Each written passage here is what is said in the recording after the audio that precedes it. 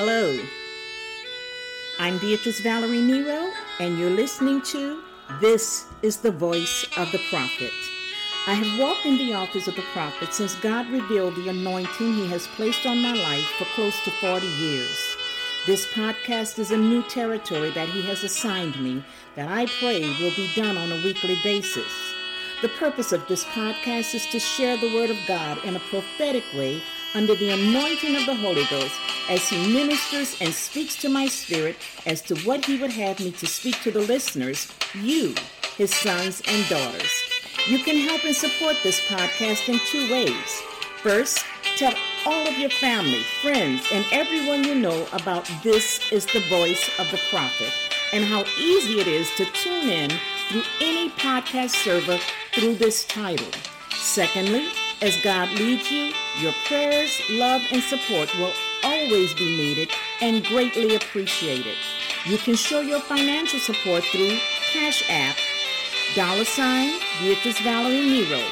That's $ capital B EATRICE capital V ALLERY capital NERO. Or PayPal me, Beatrice Valerie Nero, as Sister B Nero. That's SIS capital B capital NERO. You can also reach me with questions and comments by email at ameeteagle@charter.net. That's AMITEAgle@CHARTER.net. And finally, you can always reach me at my website at www.ameeteagle.com. Until now, I've been sending the podcast to friends and families through text, email, messenger, WhatsApp, and Facebook. I will continue to do so, but I need each of you to let me know if and when you receive the episodes in order to assure that you are receiving them. Also, remember, if for some reason the podcast doesn't come through, again, you can reach This is the Voice of the Prophet on any podcast server. Thank you, and God bless you. Now let's get into the word that God has for us for this week. How many times and how often does our Father have to say to us, trust me? How often does He have to tell us, don't be afraid and not to worry? There are times in our lives that things may seem insurmountable, absolutely overwhelming to us, whether it's bills, our children, marriages, health issues, or even the economy and the COVID crisis as it is right now. These things are not easy, but as long as we know and believe that God is still in control, then it's absolutely wrong for us to worry. Worry is actually a form of fear, and God's word expressly tells us not to fear. Don't be afraid. Don't worry. If we've been faithful stewards over what's been given into our hands, and that includes our physical bodies, then we don't have to be afraid. If we've done what we've been instructed to do, handle things the way they were supposed to be handled, been faithful where and when we were supposed to be faithful and obedient to the Father, then we don't have to worry or be afraid. If we haven't been, then repent. Ask for forgiveness, start doing better, and don't be afraid. Our Father is a God of mercy, and although in last week's podcast, He spoke to us that the year of 2021 will be a year of mercy, we don't have to wait until then to start asking Him for it. In Mark 16:3-4, it reads, "And they asked each other, who will roll away the stone from the entrance of the tomb? But when they looked up, they saw that the stone, which was very large, had been rolled away." This scripture tells us that after the Sabbath, the two Marys were on their way to the tomb of Jesus. They not only talked, but through reading the words of these two women, you can sense the worry in their words. Who will roll away the stone from the entrance of the tomb? Who's going to do for us what needs to be done? How are we going to accomplish this great task? These are some of the same questions we ask ourselves when facing obstacles. In the 4th verse of that chapter, it's written that the stone was big, large, a huge one, depending on which version of the Bible that you read. They knew the massive problem that would be in the way when they got to where they were going. They knew what they would have to deal with when they reached their destination. They knew that what was waiting for them, which for them would be no small matter. Many of us know the bills that are waiting to be paid. We know the sons and daughters that are totally out of the will of God who need to be saved and born again. We know what we might hear when we go back to the doctor's office for the tests that have been run. We know all of the things that we're going to have to face at the beginning of the year, and for some even before the beginning of the year. That's actually before the end of this year. We know the big, massive issues that must be dealt with. For the two women going to the tomb of Jesus, reaching the tomb would be the deadline for them to deal with their big problem, the stone. For us, there's also a deadline when we will have to deal with some of our big problems. I remember several years ago, my 3 grandchildren were living with me. To say that things were hard is putting it lightly. There were so many things that I was dealing with during those years, and among the top things were finances. I had a job, an annuity, and even a few speaking engagements that were bringing in finances. But I also had a house note, utility bills, clothes for the children to buy, food, insurances, and things that I can't even remember at this time. And I'm a widow. I remember faithfully about 2 or 3 a.m. every morning, I'd wake up out of a sound sleep just to start worrying. I was almost as faithful in the time of worry as I was in my time of prayer and devotion. Because of all that I had on me, it was inevitable that my house note fell behind. I had made arrangements with my lender to pay a little extra every month until I caught it up, but still I worried. How am I ever going to catch this up, I'd wonder? What's going to happen? Will I lose the house? If I lose the house, what's going to happen to the children? These things would go on and on in my mind. On one of my worst mornings, I heard God speaking to me and say, "Beatrice, how long have you been in this house?" At that time, I think it may have been about 15 years. So I said to him, "About 15 years, Father." He then responded, "Have I let you lose it yet?" I have never worried about the house note from that day to this. So what's my point? Why worry about something that God has already taken care of? Why worry about what might happen, what could happen, even when someone may say what will happen, when we know that God has the final say? The Marys were worried about what they thought would happen, what they thought they would have to face. They weren't being foolish. They knew the facts, and so do we. Yet, when they got to the tomb, what they were so worried about had already been taken care of. Stop worrying about what God has already done. We may not see at this very moment that it's been done because it's still in the future, but by faith we know that it's already done. But how do we know? Again, it's by faith. Christianity 101 teaches us that faith is the substance of things hoped for and the evidence of things not seen. We don't have to see it, touch it, or even feel it to believe it. Like the old saying goes, God said it, so that settles it. Have faith and believe. We must remember that without faith, it's impossible to please God. Remember Mark 10 that says all things are possible with God. In Luke 1, the angel told Mary that nothing was impossible with God. In Matthew 17:20, Jesus said, he replied, "Because you have so little faith, truly I tell you, if you have faith as much as a mustard seed, you can say to this mountain, move from here to there, and it will move. Nothing will be impossible for you." And again, in Matthew 19:26, it reads, Jesus looked at them and said, "With man this is impossible, but with God all things are possible. Stop worrying. Don't worry. Be happy. And by the way, if I didn't mention it in the beginning, the title of this episode is Don't Worry, Be Happy. There was a time when I was on Facebook on a daily basis that I would post various scriptures of what we believe. The key word in every verse would be a form of the word believe or believed. For example, Genesis 15:6, it reads, Abraham believed the Lord and he credited to him as righteousness. And then that scripture would be followed with the words capitalized, I believe. Exodus 4:30, and they believed. And when they heard that the Lord was concerned about them and had seen their misery, they bowed down and worshiped.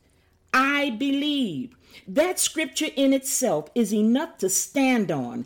God is concerned about us and he has seen our misery. So now all we need to do is bow down and worship. I believe. Matthew 21:22 reads, if you believe, you will receive whatever you ask for in prayer. I believe. I continually pray for wisdom. Oftentimes I will use the phrase, wisdom dictates that I do this or that. God's word says that if a man seeks wisdom, to ask it of him. So I do. Wisdom dictates that we not wait until the last minute to take care of certain matters. However, when certain situations are taken out of our hands, there's a time that it's no longer wisdom that will guide us, but our faith in God. Again, in reference to the two Marys, they were wondering, the Message Bible reads, they worried out loud to each other. Who would roll the stone back for them because it was huge? Just like the two women in Mark 16, many of us don't realize that what's been blocking us has already been moved. What's been hindering is no longer there. What's been in our way, God has already rolled away. Listen, the two women had not reached the tomb, just as we have not reached the place that's causing the worry in our lives. On their way, they hadn't gotten there yet, but they were worrying about when they did get there. What did Jesus say? Let tomorrow take care of itself.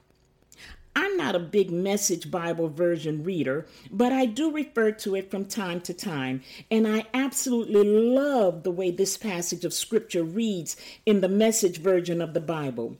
Matthew 6:34 says, give your entire attention to what God is doing right now and don't get worked up about what may or may not happen tomorrow. God will help you deal with whatever hard things come up when the time comes. Don't worry about what's too big for you to handle, move, or deal with. God's already done it. He'll help you deal with whatever hard, big, huge, overwhelming things may come up when the time comes. How am I going to pay this bill? How is my marriage going to be healed? How are my children going to come back to God? Stop worrying about what God has already done. Don't worry, be happy. For the two Marys, the tomb was their destination. God has ordained an objective, a destiny for each of us to attain. You will reach and achieve your destiny, but only if you have faith in God. You'll never accomplish what God has decreed on your behalf when there's worry, fear, and doubt. Remember, it's one thing to be concerned, and that's all right. It's something entirely different to fear. Those two words and feelings cannot be used synonymously. You cannot say, I'm concerned, when you know that you're truly worried. Put flesh under subjection. Speak to your spirit man to rise up. Speak and decree that you are not afraid. Concerned, yes. Worried, no. You will reach and achieve your God-ordained destiny, whatever it may be, whether it's concerning bills, marriage, health, children, jobs, careers, ministry, businesses, or whatever, you will achieve the good things that God has spoken over your life. For those that are dealing with health issues, you need to speak and decree, I will live and not die and declare the works of the Lord. Believe it. Let me add something else here. Remember that covenant is generational. Under the law, the curse was to the 4th generation, but the blessings were to the 1,000th. When Jesus hung on the cross, he took the curse on him. He took the curse, not the blessings. That means that you, your children, grandchildren, great-grandchildren, and generations you have yet to see are blessed as long as your covenant with God is as it should be. We don't have to see the stone is no longer there. Just know that when you get to where God is bringing you, it will already have been done. Let me say that taking this stance of faith doesn't mean that everything is going to be perfect in our lives. We still have the ups and downs. We'll still continue to have and hit those bumps in the road. There will still be all the issues that we've had to deal with in the past. However, we won't allow those issues, whatever they may be, to take us from our faith and trust in God. We will not allow our circumstances to maneuver and manipulate our lives to the place where they absolutely become everything we're about. Bills, marriages, health issues, unsaved loved ones, and all the rest are real and true. And yes, they are definitely a real concern, but they are not who we are. Some of us might need to stop and take an inventory of our lives. If all you are about are bills, worries, and fears, then you need to reevaluate your priorities. We will not worry, and we will be happy.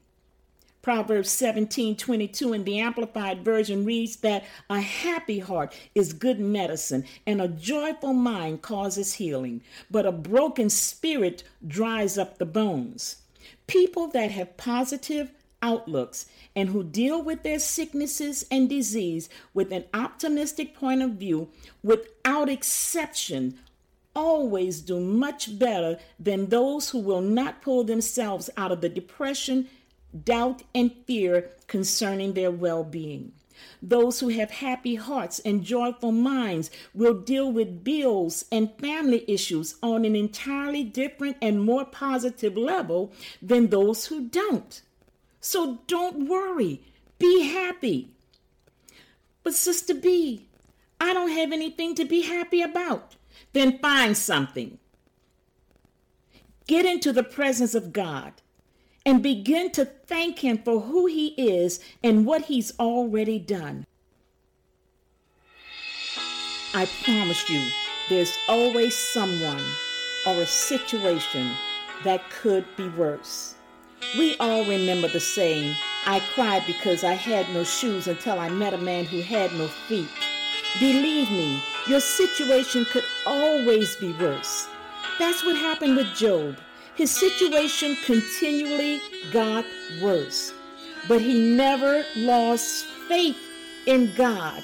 And in the end, the man was twice as blessed as he was in the beginning. Did he battle depression with a wife and friends like his? I wouldn't doubt that he did, but he still praised God and had faith. In spite of it all, he continued to believe.